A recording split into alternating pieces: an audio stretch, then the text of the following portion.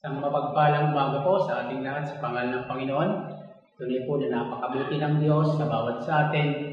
Tunay po na sa kabila ng umiiral na enhancements community quarantine ay patuloy pa rin po tayo ng pag-aaral, patuloy pa rin po tayo ng paghuhulay at nakasasamba sa ating Diyos. Kaya po sa umaga po ito, tayo po ay sama-sama magbukas ng kanyang salita sa ating pong pagbabatayan. Buksan po natin yung ating mga Biblia sa aklat po ng unang Pedro, Kabanata 1, talatang 23. Ganito po ang sinasabi, "For you have been born again, but not to a life that will quickly, and your new life will last forever, because it comes from the eternal living, the Word of God." Ang ating pong pag-uusapan sa bago po ito ay may kinalaman po sa word na born again. Ano nga po ba ang born again? So bago po yan, bago po tayo magpatuloy, tayo muna po sumanggalin po at manalangin. Hallelujah! Hallelujah! Purihin ka, O Diyos, sa aming kalagitnaan. Itaas ang iyong pangalan. Itanghal ang dakila at kapangyarihan ng pangalan. Sapagkat tunay na wala po kami magagawa kung sa ganang aming sarili. Ama, salamat! Salamat dakilang Diyos sa patuloy na pag-iingat, patuloy na paggabay. Salamat dakilang Diyos sa iyong ginagawa sa buhay ng bawat sa amin, sa patuloy na pagkalinga at pagsupply ng lahat ng aming pangailangan. At sa umaga po ito, nais po namin hilingin, O Diyos, sa banal na Espiritu na pangunahan kami, na siya pong maging tagapagturo, na siya pong maging tagapagpaunawa ng iyong mga salita sapagkat sa ng aming sarili. Tunay po na wala po kaming magagawa. Kaya sa inyo po namin pagkakatiwala, sa inyo po namin nilalapit, O Diyos. Ang umagang ito, ang aming pag-aaral, ang aming pagsamba sa pangalan ni Jesus. Amen. Ano nga po ba ang salitang born again? Born yung belief. Meron po tayong tatlong bagay na makikita kapag sinabi kong born again. Una po, we must be grow. Dapat po siya ay lumalago. Kasi po siya ay buhay. Sabi nga doon sa aklat ng Efeso, spiritually alive again. Yung siya po ay nakipagkaisa kay Kristo. Kaya we must be grow. Dapat nag-grow, dapat lumalago ang isang tao na tinatawag kong born again. And then pangalawa, we must glow, o yung nagliliwanag. Dahil nga po ang Panginoon ay liwanag. Siya yung the light of the world. Jesus Christ, dapat po tayo nagliliwanag. Nagliliwanag yung ating pong mga buhay. Yung number 3, we must go. Na tayo po ay lumalakad. Na tayo po ay nagpapatuloy. Kasi the first word of the Great Commission is go. Ito po yung sinabi ng ating Panginoon, go forward. Na tayo po ay magpatuloy sa ating pananampalataya bilang mga nilikha o bilang nakipagkaisa sa ating Panginoon. What being born again means? Ano nga po ba ang ibig sabihin ng pagiging born again? Napakahalaga po na ito po'y malaman po natin. Kung ano po yung ibig sabihin ng pagiging born again? Tatlong bagay po ang i-share ko po sa umaga po ito. Kung ano po yung ibig sabihin ng born again? Number 1 po, to have eternal salvation.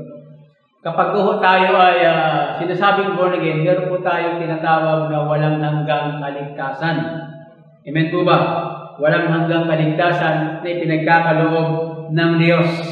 At meron pong dalawang bagay tayong pwedeng mapanghawakan. Una, yung relationship. Yung relationship po natin sa Panginoon.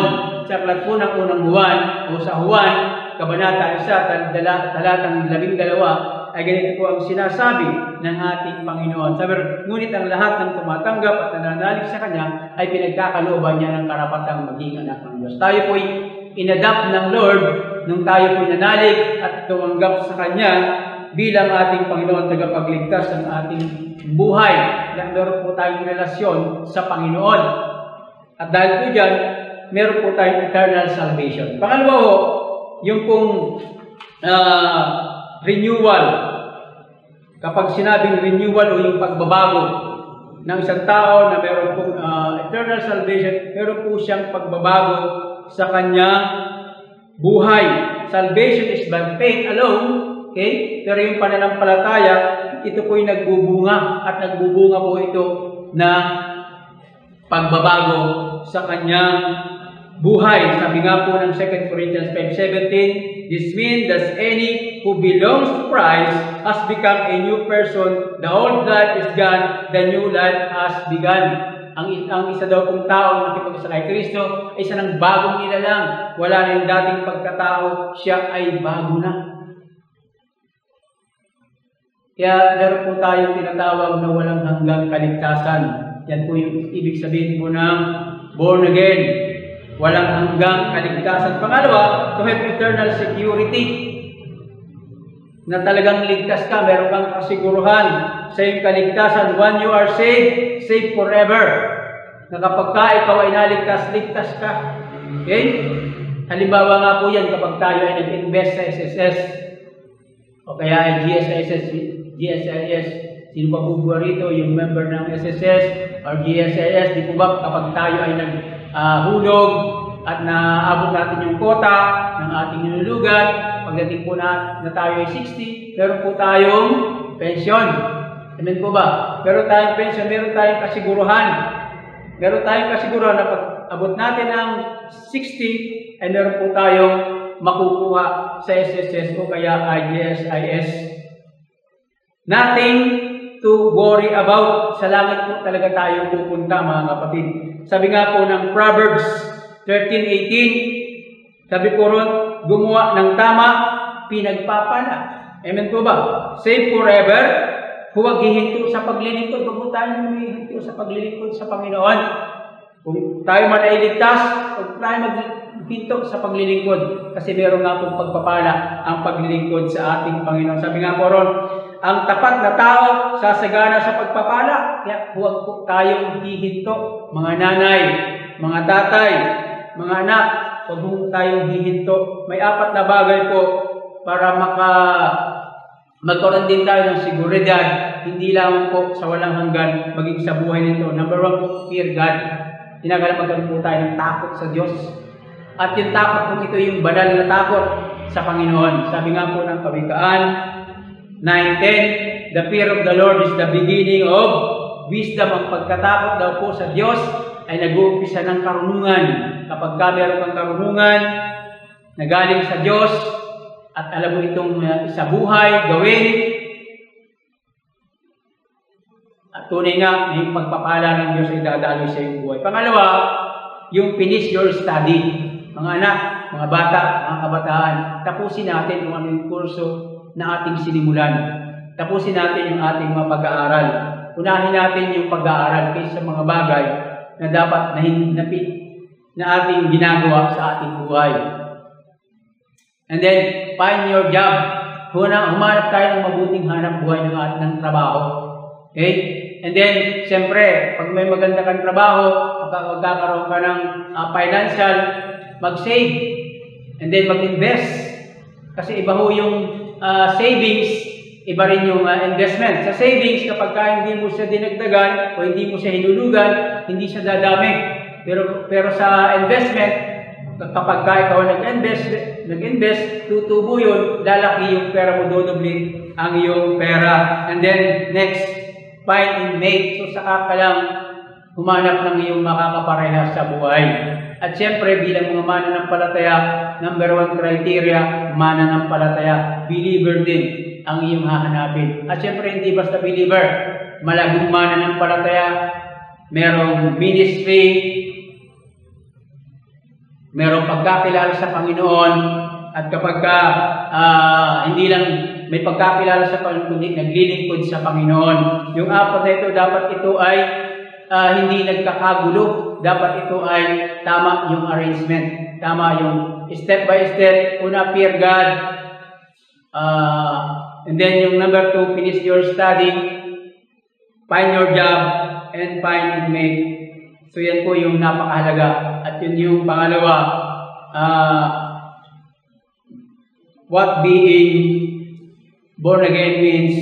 Number 2, to have eternal security. Na talagang ikaw ay sa langit pupunta, sigurado ka na pagkatapos ng buhay nito ay doon ka sa langit. And number 3, to have eternal satisfaction. o yung walang hanggang kaligayahan o kasiyahan na kapag na nararamdaman mo na meron kang walang hanggang kasiyahan dahil sa iyong relasyon sa ating Panginoon. Halimbawa ho, kapag ikaw ay uhaw, di ba kapag ikaw ay uhaw, kahit maubos mo yung 1 litro kalahating soft drinks, uhaw ka pa rin. Bakit? Kasi hindi yun yung makapapawi ng uhaw. Hindi ang makapapawi ng uhaw ay tubig. Okay? Tubig ang makapapawi ng uhaw ng ating mga kauhawan. Ganun din naman. Kahit marami ka ng pera, kahit maganda na yung trabaho, maganda yung kalagayan mo sa buhay, wala ka pa rin kasiyahan. Wala ka pa rin satisfaction. Bakit? Tanging si Christ lang ang makapagbibigay ng satisfaction sa ating mga buhay. Tanging si Christ lang makapagbibigay ng tunay na kaligayahan, yung walang hanggang kaligayahan sa ating mga buhay. Sabi ng Romans 8:18, sa ganang akin, ang mga pagtitiis sa kasalukuyan ay hindi maihambing sa ihahayag na kaluwalhatiang sa atin. Ito ho ang sinabi ni Apostol Pablo, yung kasiyahang sa atin, sa piling ng Diyos. Kaya kahit may pagtitiis, siyang nararanasan, okay lang. Dahil alam niya, pagkatapos ng buhay nito, meron siyang walang hanggang kasiyahan sa piling ng ating Diyos. Dahil tinanggap niya, dahil inaccept niya si Christ as Lord and Savior ng kanyang buhay.